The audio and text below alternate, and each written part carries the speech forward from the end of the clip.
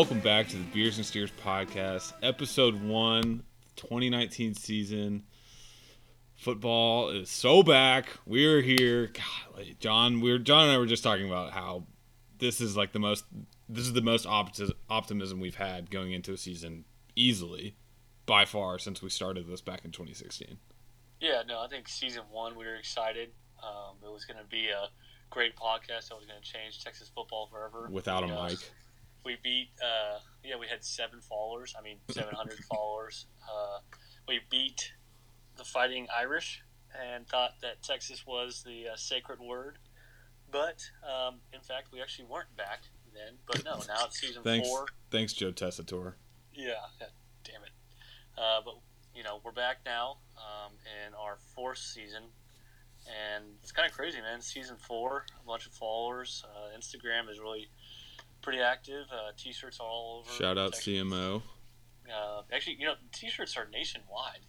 T-shirts are nationwide. I'm going to ship one to Tennessee tomorrow too. Shout out Cole Newton. That's last note on the 2016, just A, how far we've come. A couple things. B, if you were part of the SoundCloud crew, shout out. You're the true OGs. Or the email crew. That's actually the most OG. We legitimately had to delete episodes on SoundCloud because we didn't want to pay for the actual space. I don't think people realize that. That's how rinky-dink this operation was. And we were a low-cost operation. Yeah, very much so. We were a startup. The last thing I'd forgotten after we beat Notre Dame, we went from being unranked to number 11 in the AP poll. Yeah, that's called the Texas inflation right there. That's really bad. But okay, enough about 2016. It's 2019. It's big year. Lots of things different. Let's get into some real quick. John is hitting on it. T-shirts. T-shirts are reordered. We will not have them until. We will not have all of them until the H-Town. Rice game, and we're in H-Town. Which, speaking of Rice game, we're going to try and put something together. We still don't know when, but. Please keep your schedules open for Friday night, later, 9:30-ish, 10-ish. T-shirts, if you would like one, please Venmo me $25. If you have paid and never received, I'm so sorry. I've been saying this for, a year, but I'll get them to you eventually. Just keep on bothering me, and I'll get that to you. But $25 to me, that gets you a koozie too, and I'll ship it to you. I think. Wow. Yeah, we're adding that this year because if you aren't in Dallas, you pretty much never got your T-shirt, so I felt like an ass. So our logistics department is growing this year. Yeah, I like it. Logistics is going big time up. Whatever. So I think we're going to say the fallback if the live show doesn't happen, just due to people coming into town on Friday, we'll definitely try to put a tailgate together on Saturday before the Rice game, whether that's at a bar or out at Energy somewhere. We think that'd be a good idea too. Yeah, definitely. We're doing stickers too. I don't know how that's gonna work. My sister's in charge of that, which that's it. And I don't know when we're gonna get them. I don't know anything about them, but hopefully we'll get some stickers and you can get a sticker with your T-shirt or something. The best part of our show, I think the favorite part. John and I were cracking up listening to old voicemails earlier before we started this. Please leave us voicemails. I don't care what you want to talk about. We'll talk about anything. Obviously, college football related is great, but we don't care. If they're funny, we'll play it. That number is 802-487-6107. 802-487-6107. Just text me if you don't know. Text John. We'll put it up on the Instagram, all that stuff. Please. It's on the Instagram, so there's no need to even try to write that number. Oh, there we go. Get on our Instagram. Okay, John's on top of that. It's Beers and Steers, Beer of the Week, John. Well, before we do that, how many followers are we up to this year? 450. So we're gonna set a goal to get to 750 by the end of this season. So we'd appreciate everyone. 453. Should we set an over-under on it, and then if we hit the over, then we... What did you say, 750? I said 750, so if we do an over-under there, if we do an over, we do a bonus episode, or you have to go to Taco Bell again or something. Why do I? You have to go to Taco Bell. I went to Taco Bell last time. There's no Taco Bell in Houston. I just sleep upright because, it was bad. So beer of the week. Shout out to Scott Bird and Thomas Rochelle for always calling us out last year for not actually having a beer during the Beers and Steers podcast. We kind of fell away from that when you and I got separated into North and South Texas. But a bit of a new tradition this year. We're going to name a brewery from the opposing team's hometown and suggest a beer that I searched online. But for the time being, I am drinking a Love Street from Carbach Brewery in Houston. Pretty awesome. If you haven't had it, then I don't know why or how you've missed it. It's everywhere. But the brewery we are highlighting from Louisiana Tech's hometown of Ruston. Beautiful Ruston. Yeah, I don't know where exactly it is in Louisiana. I should have looked that up. But the brewery is Utility Brewing Company, established 10 years ago, I think, and they've got about 7 beers. So they've, got a pretty good operation going, but I'm going to highlight their IPA, which is a Cascade and Centennial hops and provides a citrus aroma. More hops to it. You always like it when there's a citrus aroma to it. So, again, Utility Brewing Company. Give it a follow. Go look it up. They probably don't have any sort of social media because they're in a really small town. But, yeah, that's our beer of the week that we're going to highlight. Next week will be a Baton Rouge. Golly, can you believe that? Baton Rouge brewery. Well, we're gonna hold off on the LSU talk because obviously that's a big one. But yeah, I'm excited for that one. Hashtag LawTech. Hashtag yes, we are LawTeching so hard this episode. So let's jump into it. We had a little bit of an off season. I don't know. I know everybody was itching. I don't know if everyone was itching as bad as we were, but it was pretty bad. I will say I went back and listened to the end of the last episode after Georgia, and you were like, I need a break. John, yeah. did you need a break? I don't know. I did. What? I did.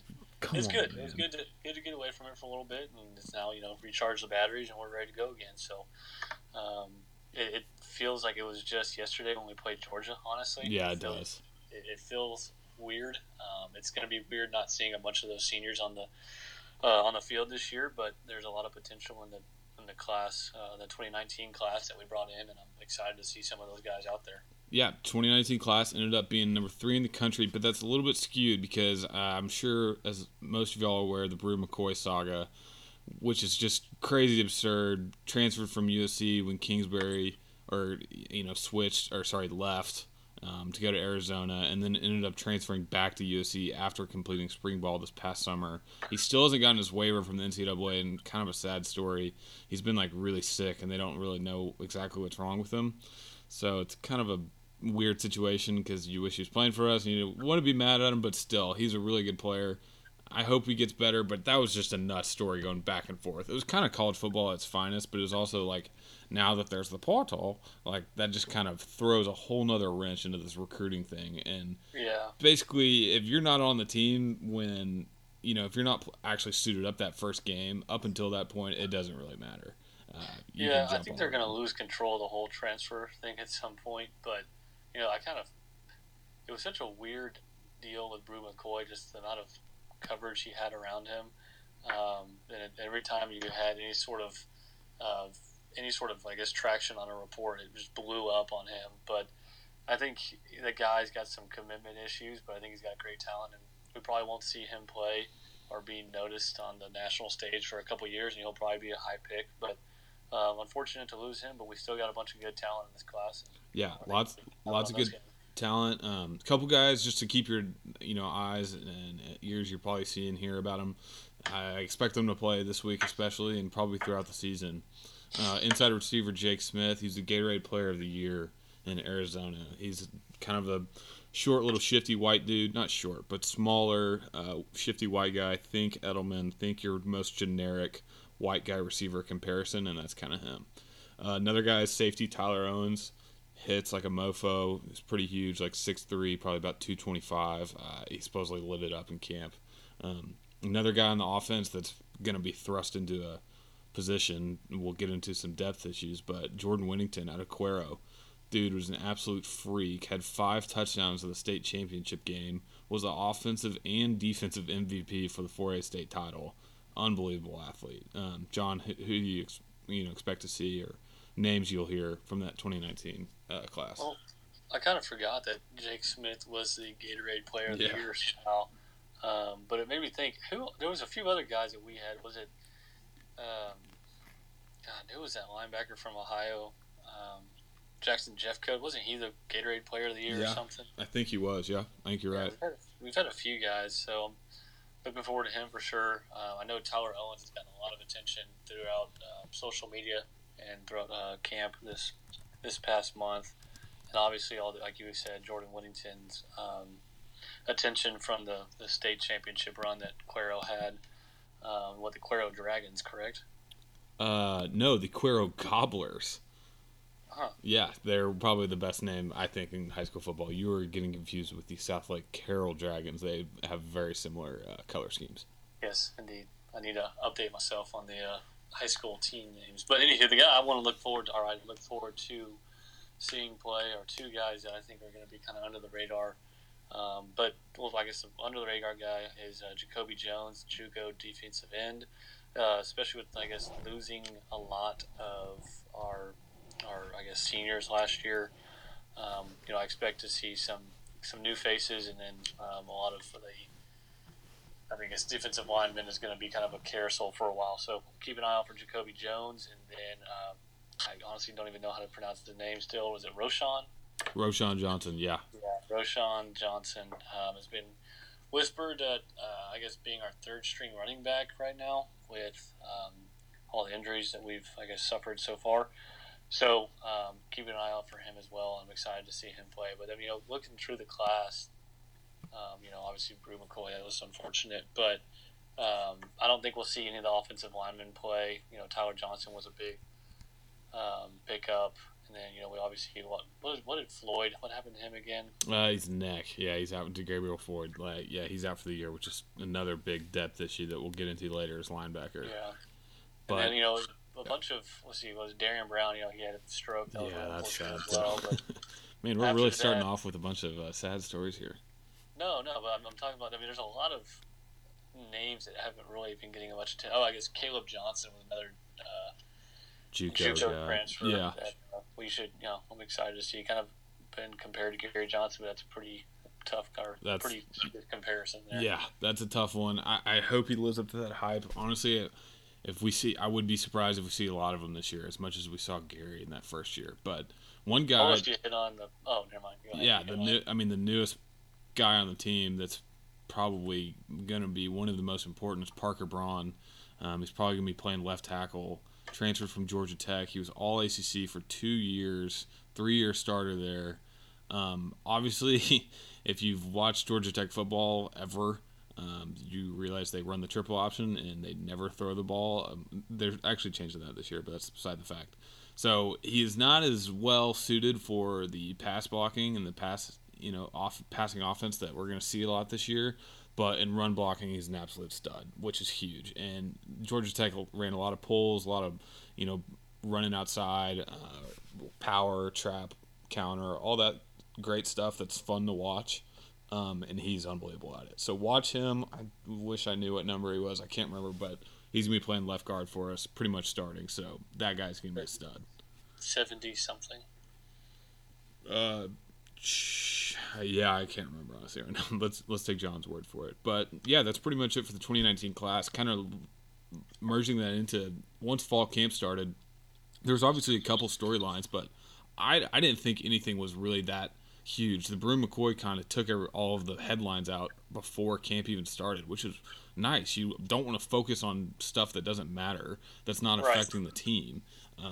Obviously, there's a few injuries that we've been talking about. The Keontae Ingram got a little banged up, and so like John mentioned, Roschon Johnson's been taking snaps, which is crazy. But every single coach, every single player has been like, yeah, he's a stud. He's like, yeah, I don't care, I'll play running back if we need it. Let's do it. And Jordan Whittington, he's a guy that you can pretty much put anywhere on the field, both offense and defense. But Herman said the same thing. He goes, hey, you're gonna have to play running back, and he said, okay. He didn't care. Herman's put a lot of praise on him. I can't remember the press conference. It was about 2 years ago. But if you had to listen to it, go listen to it.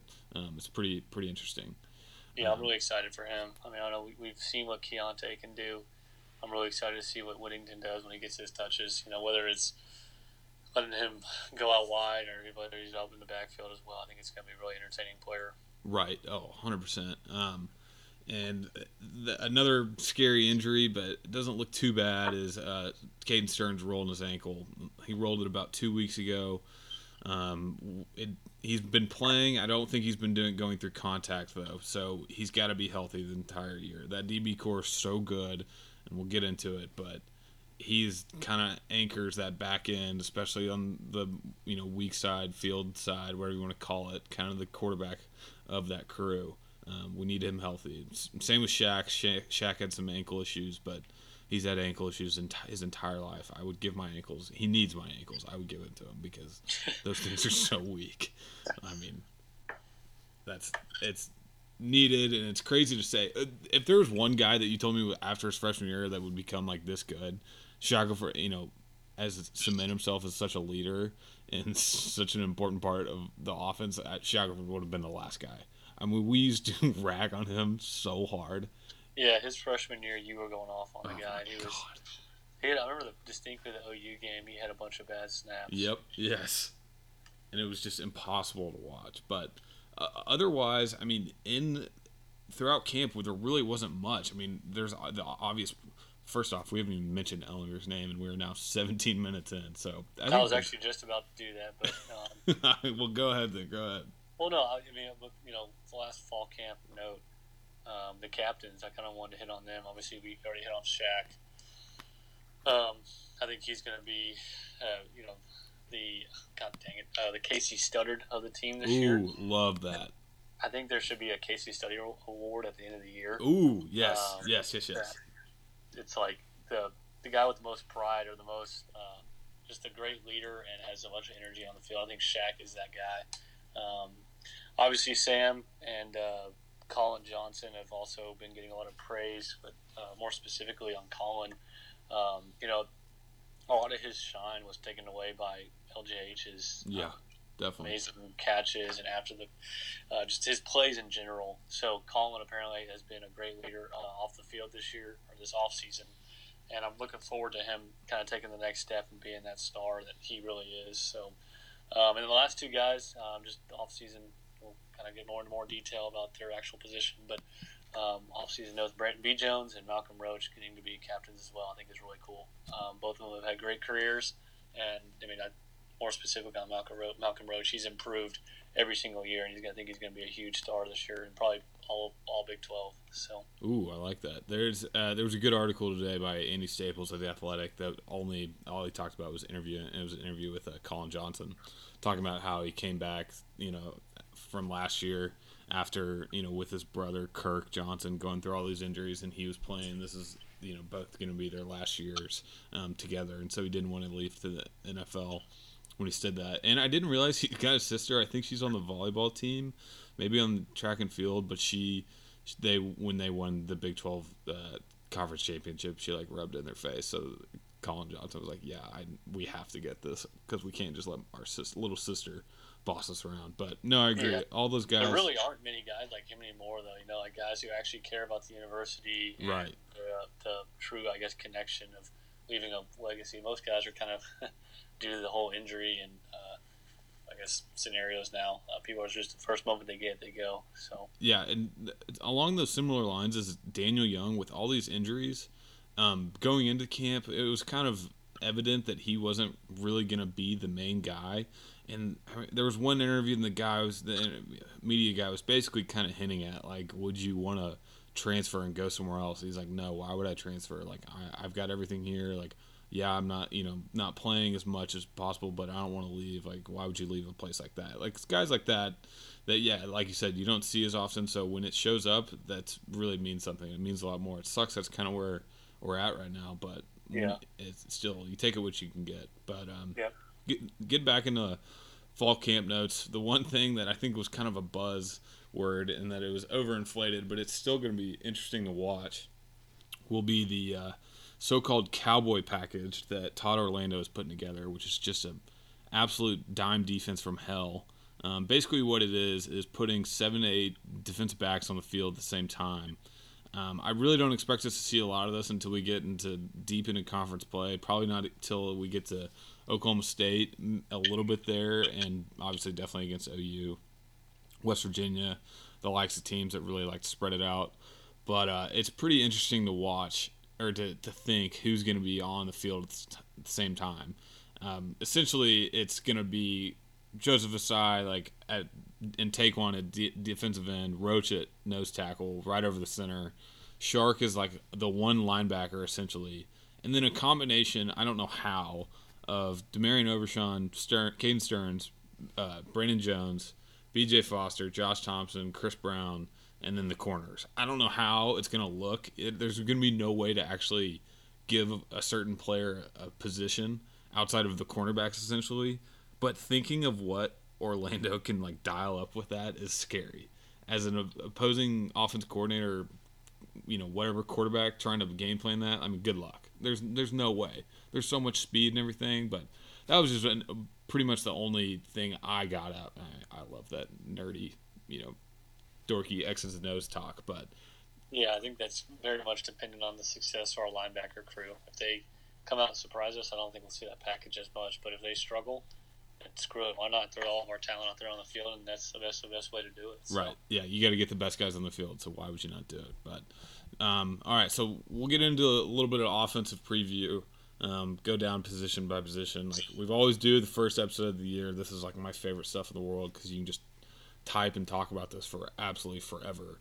But John, let's start with the main guy, Mr. Ehlinger.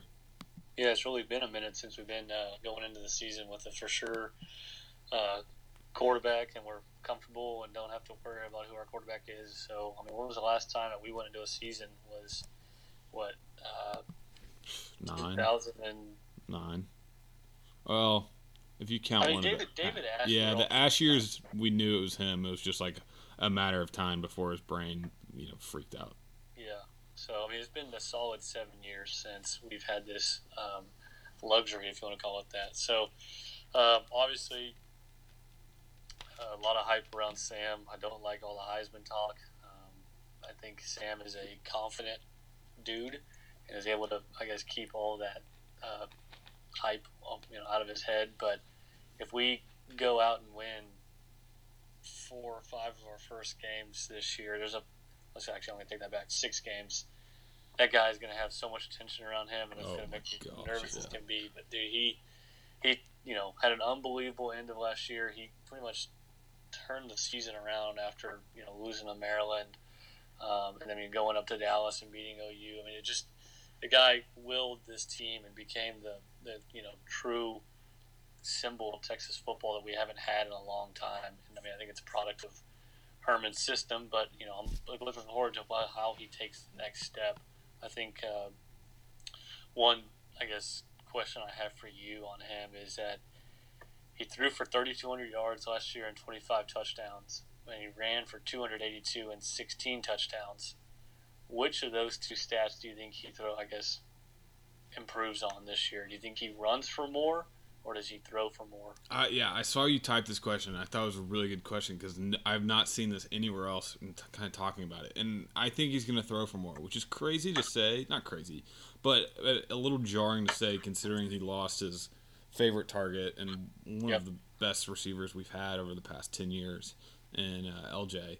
But no, I really do. With Colin Johnson being where he is, Dev the Duve, Jake Smith, Jordan Whittington, I mean, and the combined with the banged up of the running back core, I think it's going to be a lot of over-the-air stuff. And everything we've heard in camp is that his arm and accuracy and everything has really improved decision-making. So, I think it's going to be, the passing yards. Was it 3,300 is what he threw for last year? I wouldn't be surprised, if he's flirting with 4K. I agree that due to our rushing game this year, that's going to be so dependent on him. The team, the coaches know how important it is to keep him healthy. So let's throw the ball more. Let's try to let's keep him on his feet and not freaking being a bowling ball going down the middle of the field. So I think we're going to see more pass attempts, which is good because that's what we want. I guess that's less running plays, but we're going to see an impact of not having Little Jordan out there. So I don't expect this number to be much different than it was. But I definitely expect, okay, let's just say, I guess he had a 65% passing completion last year, percentage last year.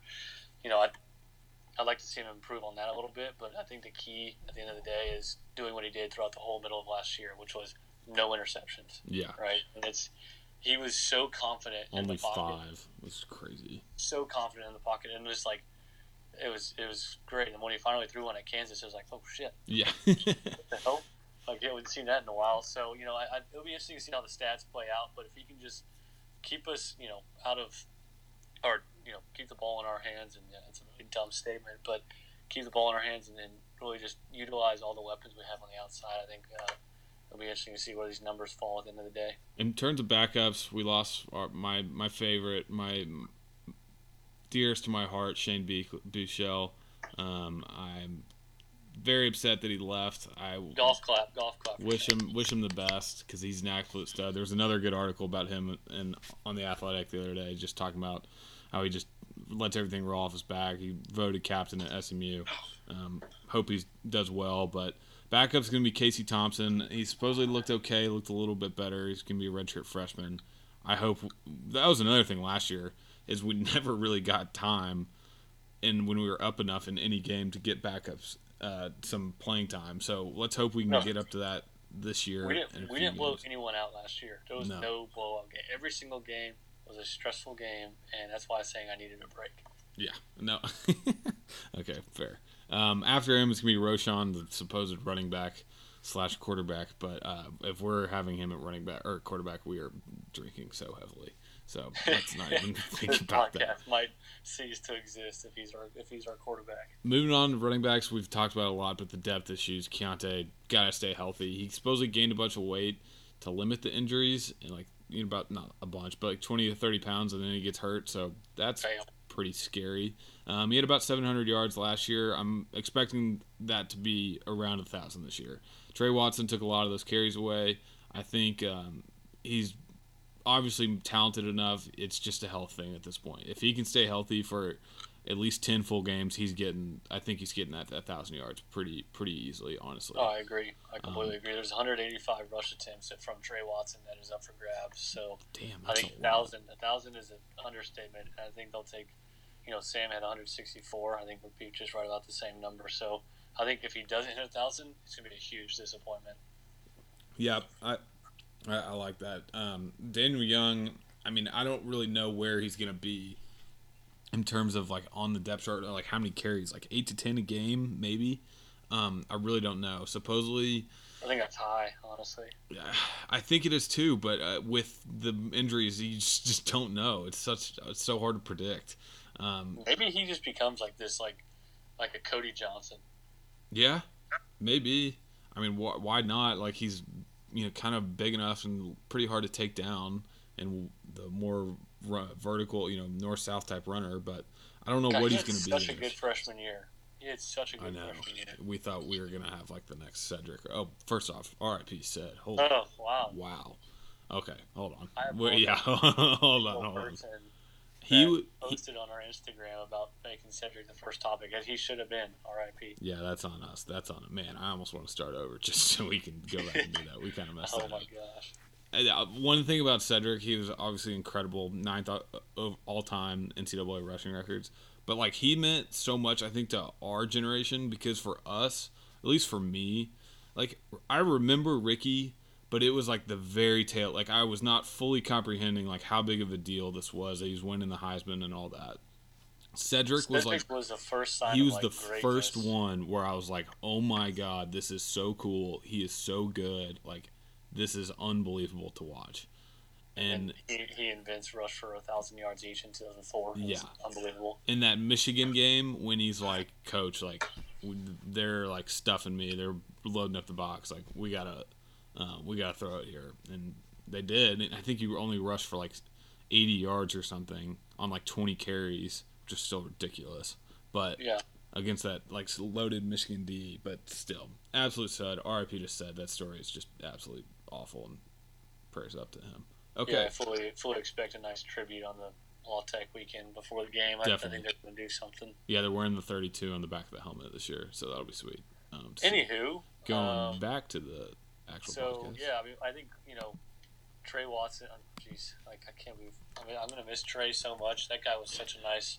Especially the Georgia game. My God, that guy had so much confidence. He was running over the Georgia defenders. But it's kind of unfortunate the misses that we had with our running backs. Yep. The past year, was it Noah Kane over there at IMG? Where did he go? I can't remember. Purdue? No, that was Rondale Moore. I don't know. I can't remember. He went to Penn State. That's right. Yeah, Sanders went to Alabama, who just got hurt. Yep. So, unfortunate, but we do have some reinforcements coming in next year. So, just got to keep these guys healthy, man. That's really what it comes down to. But let's move on to the most probably talented group. Not the most talented. Most talented group on the offensive side. Yeah. Okay. Yeah. Talking about the receiving core, we've talked about Colin Johnson a lot, but he's got to have that big senior year. My first round prediction for the draft is still alive. I'd like to keep on squatting on that one. Maybe you said Charles was going to be a first round pick last year. That was a fail. No, I said they were to talk about it. I will go find the episode where you said Charles is going to be a first round pick. I don't know about that. I think you're wrong. Colin Johnson. I'm sorry. Colin Johnson will not be a first round pick. Okay. All right. Fine. I'll squat on that one. But I'll take over on that. Okay. Well, we've talked about him a lot, but he's got to have a good season. He's got to be Sam's safety valve the entire time. Everybody knows it. Everyone on the entire stadium's going to know that. But he's good enough. He's smart enough. He can handle it. Supposedly, Duvernay has been the guy that they've really been keying off on in terms of revolving this offense around someone that they can truly rely on. And it makes sense. They're moving him inside, not as much outside, which is a little interesting because his route running and just kind of his style is a little different in that it's not as fluid as a traditional, receiver, big receiver. But I think that he can do it. And his speed and how good his hands are, like he can definitely be the guy that we need, or that Sam needs over the middle. Get him in space, let him make some plays.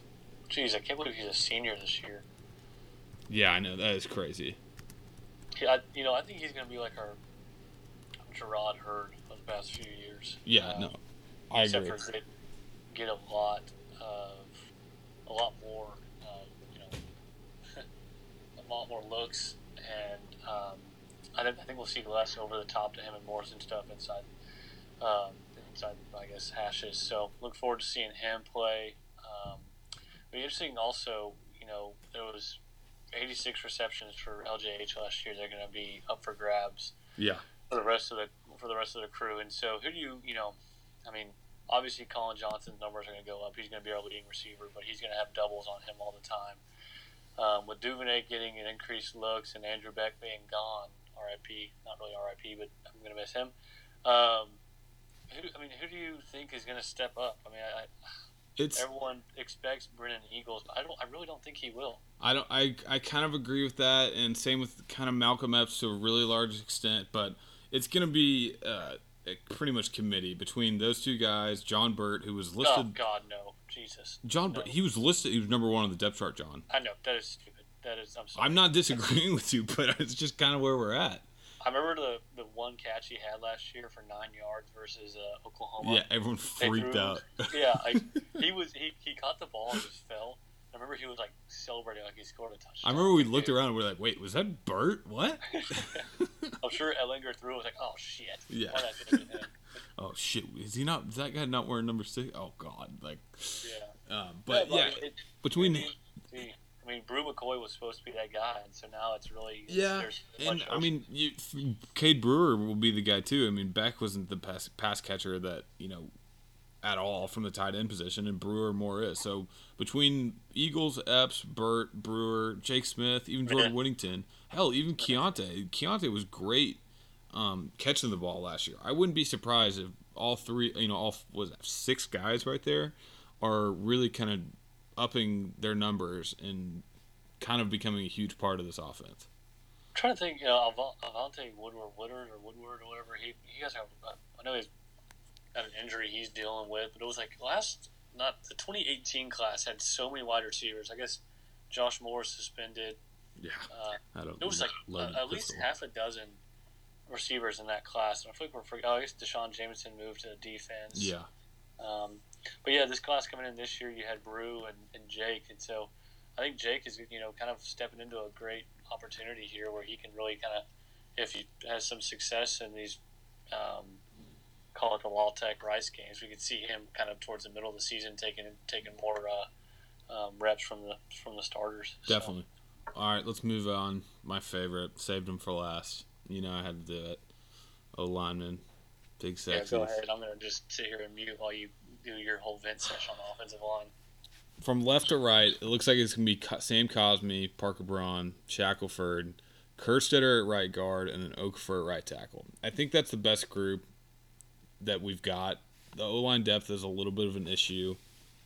Outside of Okafor, and Kerstetter, and it's not the strongest right side we've had ever, but it's serviceable, and they've actually got a decent amount of time played, even with Okafor getting the red shirt or whatever. But I'm expecting a lot more counter and kind of pull and trap play from the O-line this year in terms of the run game, especially with Braun and Cosmi. Cosmi is the absolute rock of probably, the O-line, and I'd say next to Sam, he's the most valuable player on the team, definitely the offense.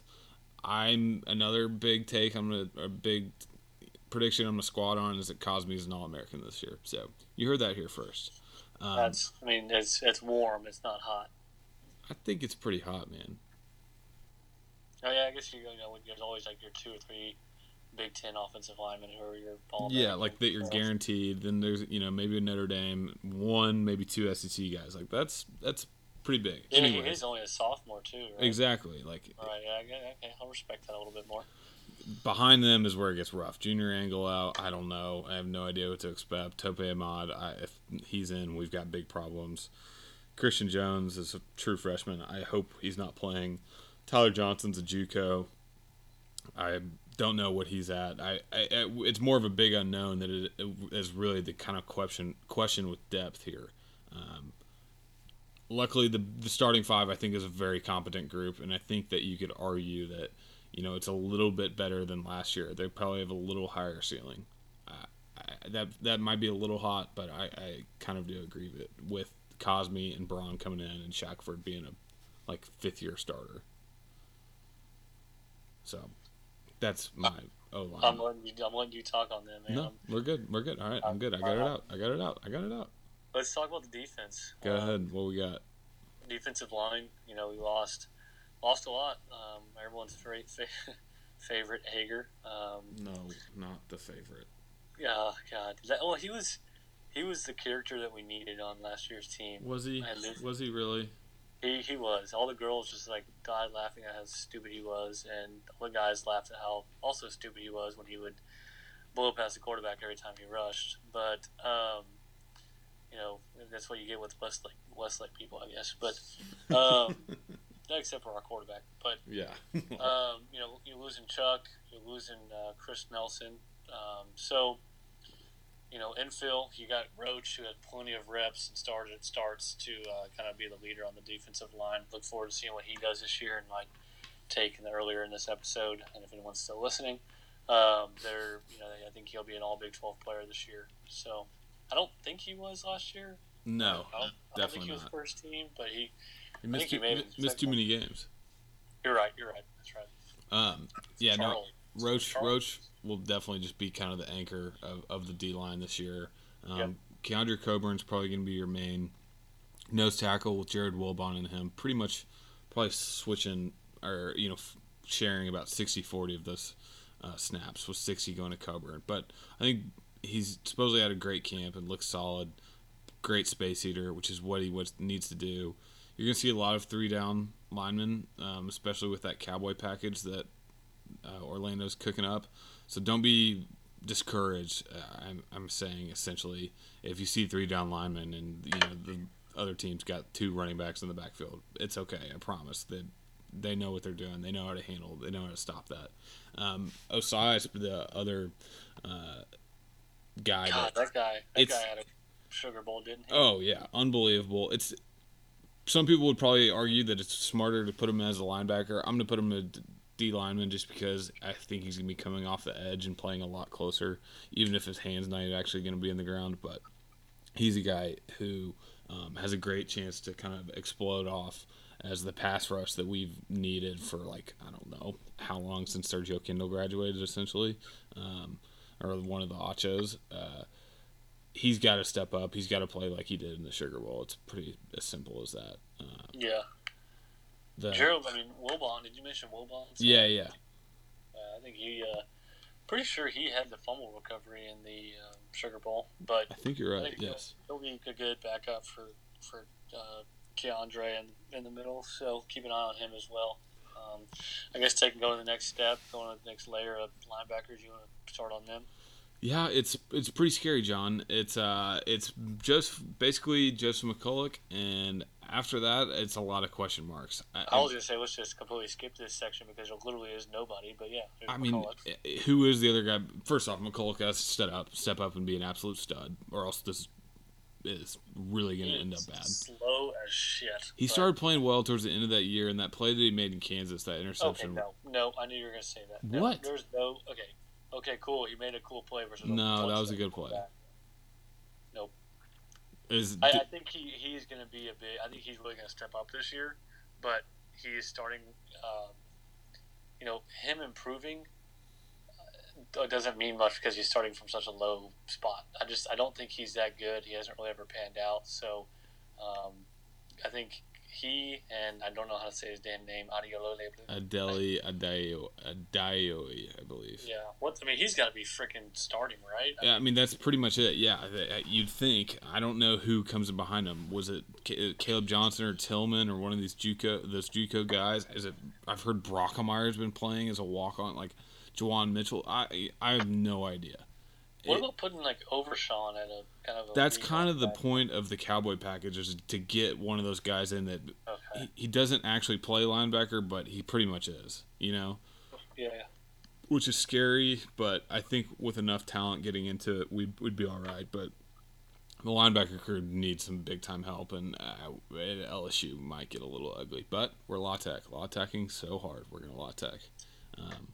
Let's get into the absolute best. Save the very best for the last. The DBs. I mean, everyone knows what there is. Anchored by Brandon Jones, Caden Stearns. BJ Foster. Looks like Foster's going to be starting at nickel. Overshawn's going to come in when we go into dime. Chris Brown and Josh Thompson can pretty much play anywhere, which is awesome. Dude.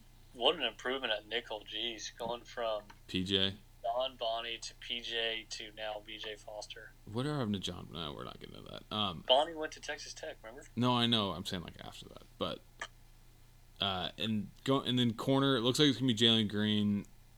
Anthony Cook, I think, would be starting, but he's suspended for the first half against La Tech, so he's not obviously starting against La Tech. And I think it's. Oh, I forgot about that. Yeah, it's looking like it's gonna be Kobe Boyce, which is. I don't know. The speed is there. Is the head there? Is the mental game there? I don't know. Maybe. Dude, I forgot about Anthony Cook when he went full Houston Lamar. Yeah. He went full Lamar. I mean, I kind of liked it, but the point of this DB crew is, from an overall standpoint, this is really the most talented a position group has been at Texas overall. Between 6 or 7 guys in a long time, since those early 2000 days. With the Griffins, Huffy, Aaron, and all those guys, it's unbelievable to watch, and I hope just people realize how special this is. Yeah, no, we're looking forward. We got a lot of names, and like you said, you got the Cowboy package. We got to try to fit Overshawn. I don't think Overshawn played in anything other than kickoffs last year. No, yeah, you're right. So I'm looking forward to seeing all these guys step up, and I think out of everyone, man, I want to see Anthony Cook step up. The guy was a 5-star recruit, kind of had the most hype around him. Mm-hmm. He chose us over LSU, so we'll see how that goes against LSU. So we'll see. I think obviously the safeties are pretty solid, but the corners are a little bit of a question mark, even though we're no longer dealing with Chris Boyd and Devontae Davis. So. Yeah, definitely. Well, that pretty much wraps it up for the position previews. Let's throw it over to a few voicemails. We got two very familiar voices from us. Please send these in because it is just absolutely our favorite part of listening to all these. Que paso, amigos? It's Maffridge here. Calling in. First, I want to shout out, coming back from Real Estate Convention Austin, shout out to Quincy Vassar. He Ubered me yesterday. I don't know. He's trying to make the XFL. Best of luck to you, Quincy. I know he's a long-time listener of Beers and Steers. Hey, guys. Looking forward to great Horns football season. I know because I always feel like with the big market of Texas football, the media, is this media hype or is this thing the real deal? My hopes are playoffs and everything like that, but I'm a blind fan, and so I just want to hear y'all's opinion on y'all's expectations for the season. Looking forward to it. Looking forward to another great season of Beers and Steers as well.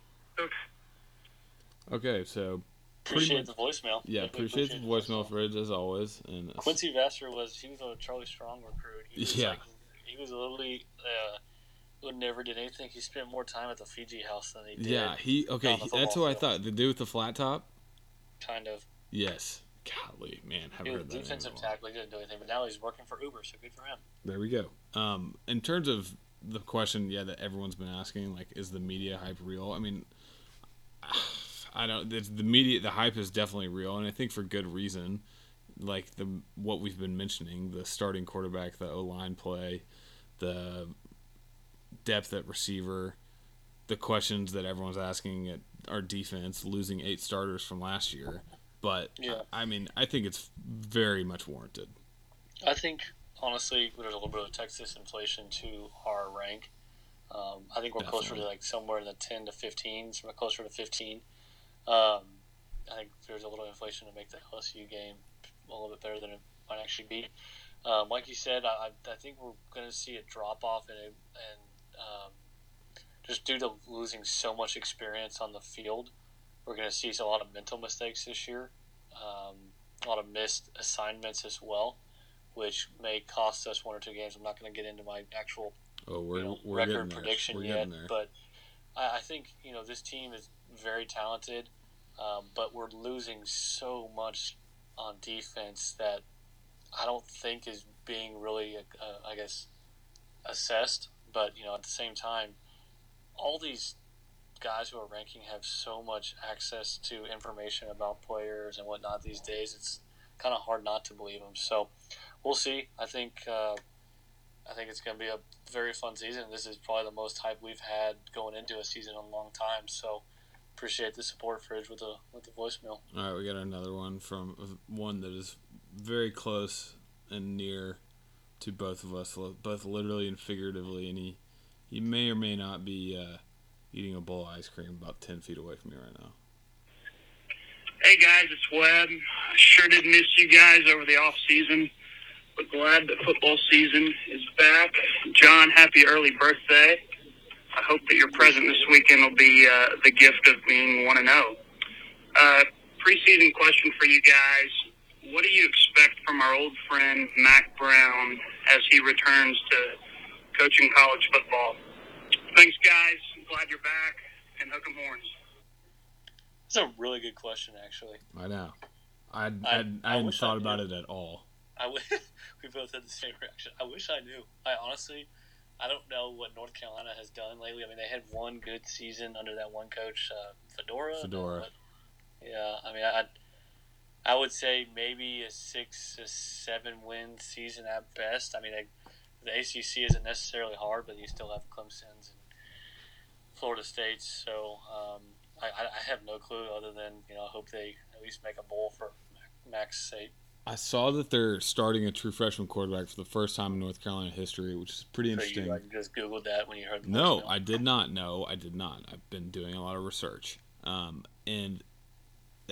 he's like a 4-star. I can't remember where, but he's pretty solid. And I think he was actually committed to A&M for a while. And Brewster and Mac stole him.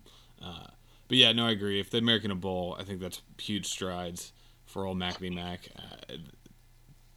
It's fun to see him back in the game, but it's just one of those like, is this for real? Are we doing this? Or is this kind of a dog and pony? And the fact that they're lighting up the Tar Heel blue after wins, pretty hilarious. How many years do you think he will be there? 3. Yeah, I think that's probably right. Did you see? And then he was like, I want the fans there 30 minutes early. And everyone's like, well, do you want them to like be loud and stay late and go Tar Heels? Like, it was pretty unauthentic. But I guess if he was the one that originated, maybe it's very authentic the way you look at it. But anyway, thanks for the voicemails. Please send us more. Maybe if you listen all the way through to this episode, we'll play a little special one for everybody. But all right, this is my favorite, I think, part of the entire season that we do this crazy, stupid predictions. This is a lot better than the monotony that is like the 6th episode of the season when we just say the same thing over and over again. No, that's fun too, but this is really fun. So we're gonna do. We'll get into everything. Okay, let's start off. One thing from the offense that you think will surprise fans and people in general. What do you got? Well, I got a weak one, and I guess I'll do my weak one first, and then I'll do my better one after you go. I think we're going to have a wide receiver come out of nowhere this year. There's a lot of, like I mentioned in the wide receiver section of this episode, there's a lot of, receptions. A lot of yards up for grabs with LJH being gone this year. So I think Jake Smith or Brennan Eagles are 2 guys that come to mind at first to be really come out of nowhere and get a lot of. I mean, it wouldn't surprise me because we sit here and study Texas football all the time. But I think to those who don't really look at recruiting, I think those 2 guys are going to be kind of come out of nowhere type guys this year.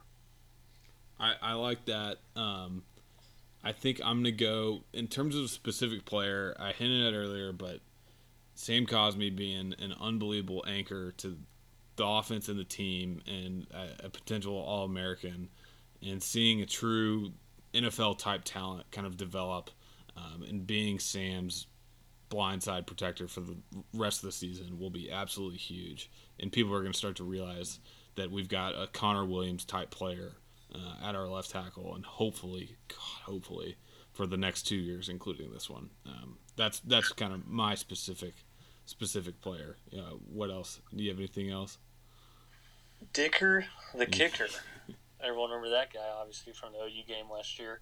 I can't stand the kid, just due to his overall confidence. But a lot of people have been praising him for, I don't know how you don't praise a kicker like him. I expect him to be in New York at the end of the year for what is the kicker's? Lou Groza. Why did you know that? I don't know. I just know that. I knew the punter. Ray Guy. Yeah, because we've had every Australian dude come and fucking dominate in Austin. But we got the punter's cousin now. Yeah. So I think. Let's see what he was. Is he gonna win it, or is he just going to New York? No, he's just gonna go to New York. He's not gonna win. There's gonna be some random dude who is. Oh yeah, it's always like Utah State or something. Yeah, he just is unbelievable. Gets picked in the 4th round, never does anything. Like that Aguayo kid from Florida State, and then he got cut this first his rookie year. Yeah, exactly. Dicker was 18 to 25 last year. There was a few that were just unbelievably long field goals. So. I expect him to improve on his accuracy this year, and I expect to see a lot more attempts from him, somewhere in the 35 to 40 range, which means we're going for it, or not going for it on 4th down as much. So I expect to see him get a lot of attention. I expect him to be a lot more accurate this year. I love it. All right, let's go to defense. Kind of prediction of guys who are going to surprise you or really kind of step out. For me, it's going to be B.J. Foster. We kind of saw it in the Georgia game and towards the last end of the season. But, golly, that guy can play anywhere on the field and be an absolute stud, be an absolute missile. Playing the nickel position is tough. Like John mentioned earlier, we have not had a great nickel player in a while. And I think a lot of that comes with how difficult it is to be this cross linebacker safety in the spread offense where you're getting keyed on. You've got the fastest guy over you. But I think he can handle it, and I think he's going to be an absolutely unbelievable player for this defense that's on par and just as good as Stearns and Brandon Jones. Similar to our dude Quandre. Yeah. You know what else not even Quandre? Everyone else did Quandre. What was my defensive take? It's kind of hard to. I mean, there's really kind of a lot of question marks on the defense, but I think mine. I guess you want to call it a hot take that we're going to have a JUCO guy starting by the end of the year. Consistently, that is. Okay. Going to be Jacoby Jones. So, yeah, there you go. That's mine. I don't hate it. Okay, all right. Best time ever. Final record and final standings predictions. And as well as bowl games, too. Sorry. Okay. Oh, well, shoot. I didn't think about the bowl game. Okay, I'll go first then. All right, let me go Google the Big 12 affiliated bowl games, other than the playoff, of course. Come on. Yeah, wait. What? Okay. All right. This is obviously thought about this for the past, I don't know, 10 months or 9 months. It's going to be tested early, but I still think they can pull off 10 wins. I think they lose to LSU in a pretty close game. Nothing absurdly gut-wrenching close, but fairly close. Winnable game. And I think they lose to Iowa State. That away game in Ames is so tough to win.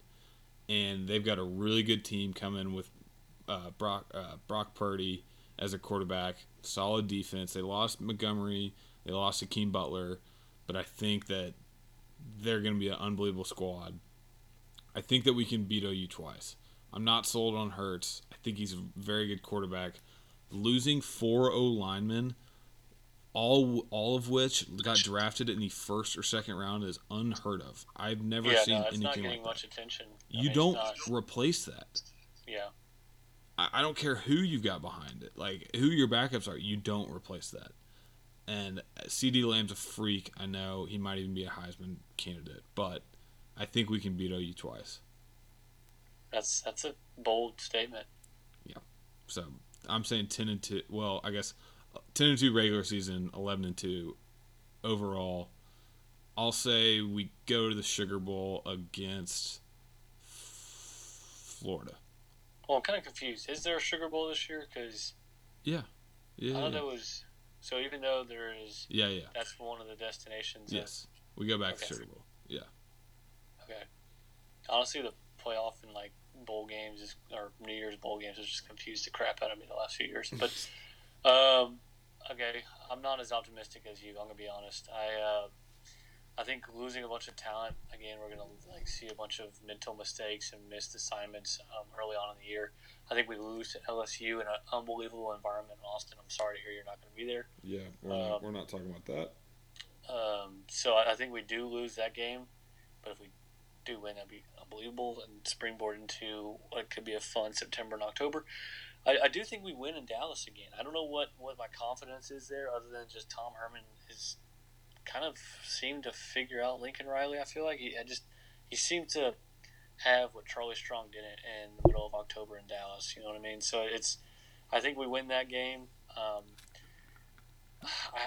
weirdly agree with you on the Iowa State game. I'm not sold on them, man, but I think it's just going to be one of those typical games at Ames where, we come out flat and we just have a tough time responding. So I think we lose that game, and then I think we just lose another random one on the road at night when ESPN decides to freaking flex our game and put it at 7 o'clock.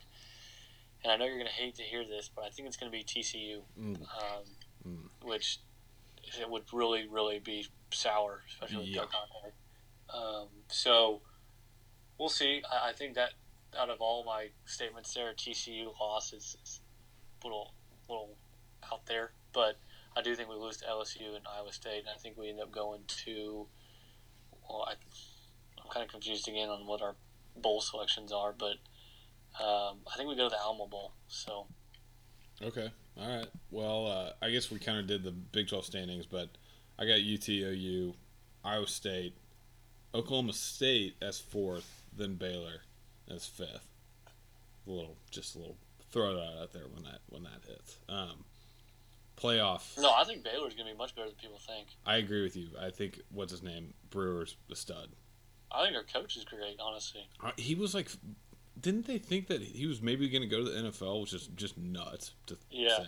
No, they should have beat us last year. So with a really not a very good team, so I expect that to be a tough game on the road too.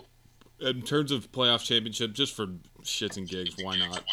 Ugh. It's pretty rough in terms of like someone else being in it. I think it's going to be Clemson 1, Bama 2, Ohio State 3 because the Big Ten's a joke and Michigan's not going to be that good.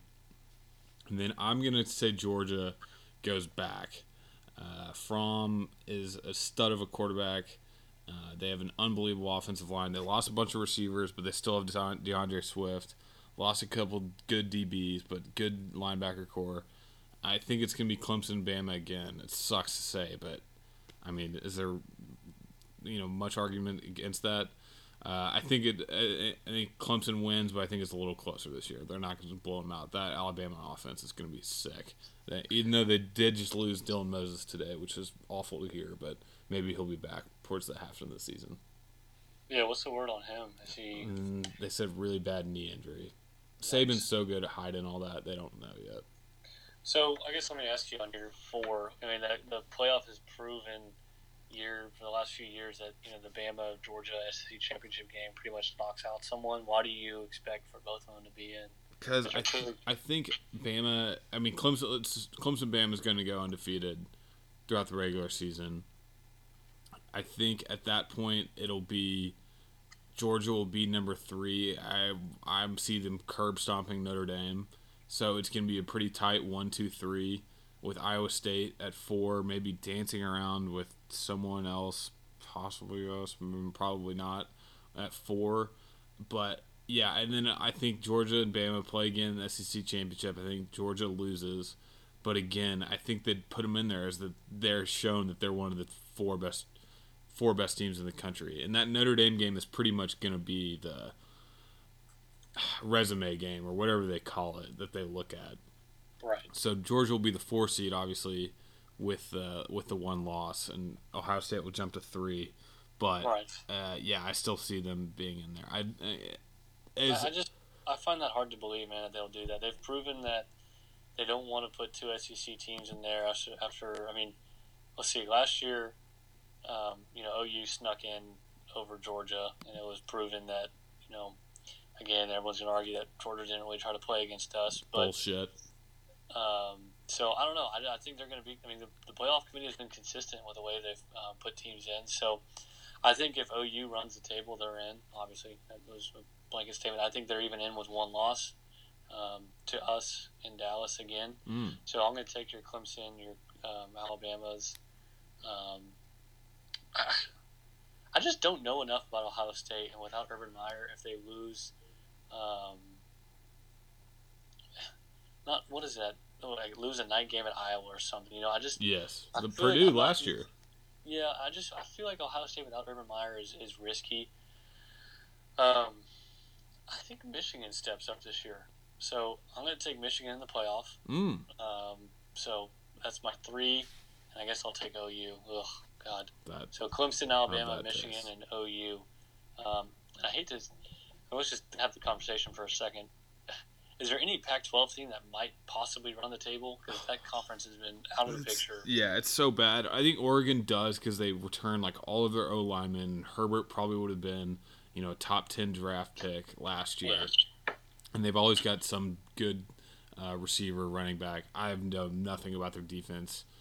But I think that the Pac-12 is pretty weak. It's basically going to be if Oregon can beat Auburn this first weekend and then beat Washington. If they can do that, then they might get a chance to go to the into the playoff. But that kind of goes back to the Georgia thing.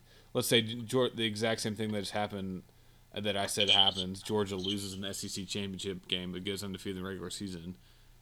Oregon beats Auburn and goes undefeated and wins the Pac-12. I still think Georgia would probably be the better team over Oregon. Disagree. I think they would, from a being the politics of college football, I think they would put an undefeated team over 1-loss Georgia. So we'll see how that plays out. We'll see. that's a good conversation I'd like to have, like middle of the season. Right. Almost like we do a reassessment of our playoff prediction, like after the OU game. Yeah. Okay. All right. I'm down for that. Okay. Let's move on just real quick. Heisman. I think it's Trevor Lawrence's to lose. Honestly, that kid's an absolute stud. I think Tua gets second. I think Mr. Ellinger's third. I think. Wow. So he gets invited. He is in New York and does not win. We seem to be good at that. It's what? I said we seem to be really good at that. Yeah, that's very true. But hey, if it makes him pissed off, and let's say we're in the playoff, knock on wood or something, or in a big game, and he plays like Vince does, okay, I'm fine with that. If he's in New York, that means we're in the playoff. So I'm all for that. One last thing, just kind of throw out there: don't be surprised if Grant Delpit, that safety from LSU that we'll talk about next week, is in New York. Do not be surprised. That kid is a freak. Yeah. I meant to look up, but I didn't get a chance to do it. I'd like to look back over the last 5 years at the preseason favorite for Heisman and see if it ended up being that person. I don't know if that's something that's pretty easy to find. I'm sure it is. I'm sure you can, yeah. Trevor Lawrence seems to just be the easy answer. God, who was the easy answer last year? Was it Tua? Tua, pretty much, yeah. Yeah, anywho, I don't think there's going to be a Trevor Lawrence this year. Maybe the Ohio State quarterback. Fields. From Georgia. Yeah, so keep an eye out for him. I think, what's his face? There's that running back. Oh, Etienne from Clemson has got a lot of attention. Nick Lawrence will just take all the attention away from him. But if Wisconsin has a run, Jonathan Taylor, the running back from them, I had a really bold prediction last year, and Bryce Love from Stanford. I think he got hurt in the second week. Yep. So I'm going to take a really random pick of Jonathan Taylor from Wisconsin. Keep an eye out for him. I don't hate it. Yeah, Jonathan Taylor's pretty good. I'm pretty sure I actually picked him last year to win it, so don't hate that. So that just depended on all five of the biggest offensive linemen from the middle of Wisconsin that being really eat good. cheese and drink milk and, eat 400,000 calories a week. Okay, let's move on real quick. We're getting towards the end. If you're still with us, I love you. La Tech preview, so quick. I'm about to run through this. John can't even get a word in. Offense, they return their right guard, center, and left guard. Their new tackles on the outside. I think one's actually a freshman. Rush the hell out of that. Osai needs to get a couple of sacks. Nothing great with their running back. Their quarterback is named Jamar, J''M''R Smith. He's okay. I can't wait for our guy to say that over the loud. Oh, that's going to be great, yeah. Jamar Smith Jamar Smith on the catch. Throw. Don't give him some time because he can unload the deep ball, but if you can force him into mistakes, he can't really run. He's an okay quarterback. We can pressure him. Their receivers are actually pretty solid. They're not bad. Adrian Hardy, number 6. He's not huge. He's like 6'2", 200, but he's speedy as hell. Had over 1,000 yards last year. Averaged 15 yards per reception last season, but only had 6 touchdowns. So don't expect him in end zone too much, but expect him picking up a lot of first downs. He's going to be their guy they're going to look at. Very shifty in the middle of the field. Probably going to get drafted. Their defense lost all of their starting D linemen. Hopefully we can set up a run game that doesn't get anybody injured, knock on wood, and that'll be the game. Linebackers, not that great. 1 returning starter. DBs are actually pretty solid. They got 2 corners. They can stack up and play man-to-man. They've been talking a lot of shit, too. They said this week, quote-unquote, they do not play well in press coverage. They don't know what it's like. All right, well, let's see how that fucking works. Quick prediction. Horns, 42. Tech, 27. CJ gets 2 touchdowns.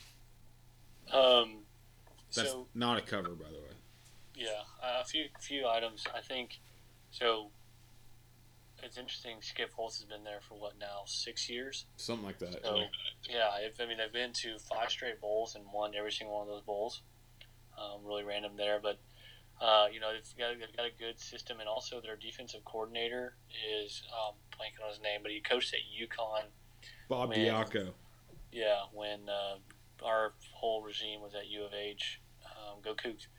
But so, what? Yeah, I know what you're gonna say. Go ahead.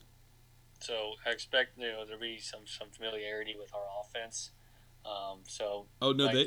They were the ones that spoiled Houston's undefeated record that season. Oh, really? Yes, with Greg Ward. You're right. Yeah. And they stormed the field. That was Diaco. Yes.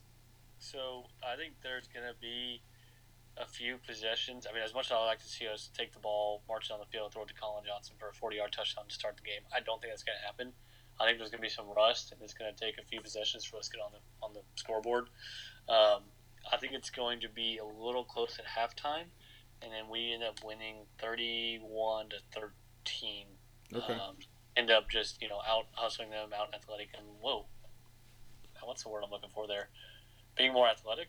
Sure. I think we wear them down over the third and fourth quarter. End up scoring some kind of BS touchdowns there in the fourth quarter, and hopefully see some backups. But I'd like to say, like you mentioned, on their offensive line being pretty subpar, I'd like to see some legit pressure on. Yes. That's kind of my expectation is that our offense is going to do what they do. I want to see some guys produce some pressure on these on this really bad offensive line and bad quarterback, so that we have some confidence going into the game that we all know, but we won't talk about right now. So.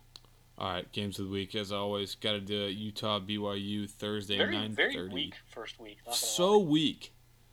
Thursday 9:30. Pack After Dark. BYU's +6. Oh, can't wait for Pack After Dark. Utah gets an early test in Provo.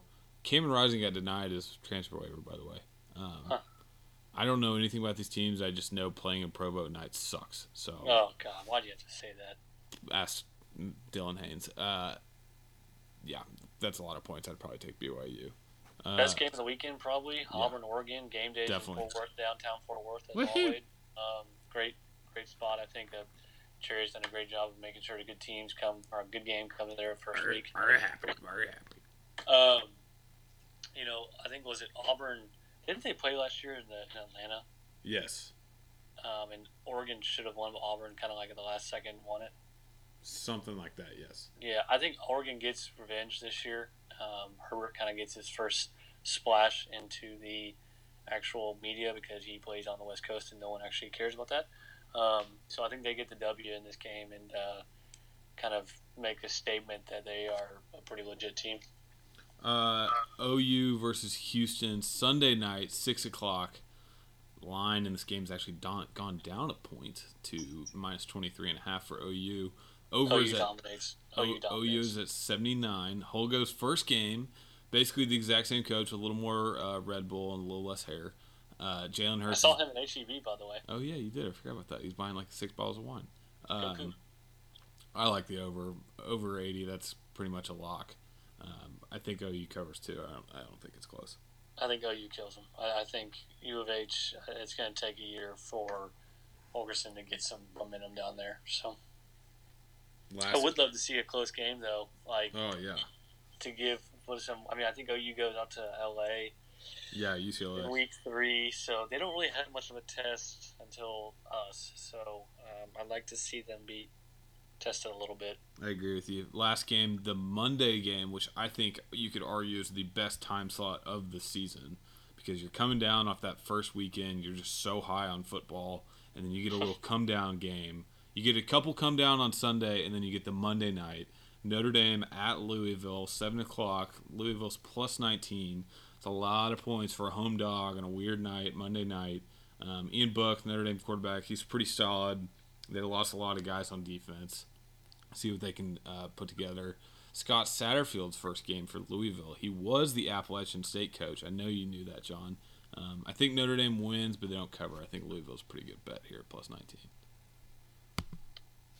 Well, that is episode 1. Guess who we're not playing this week, John? I don't even want to talk about it. Maryland. Oh. Oh my gosh. Yeah. Let's just win. As everyone has said for the last 6 to 8 months, shout out to John Cotton. I know you're still listening. Oh yeah. Just Coach.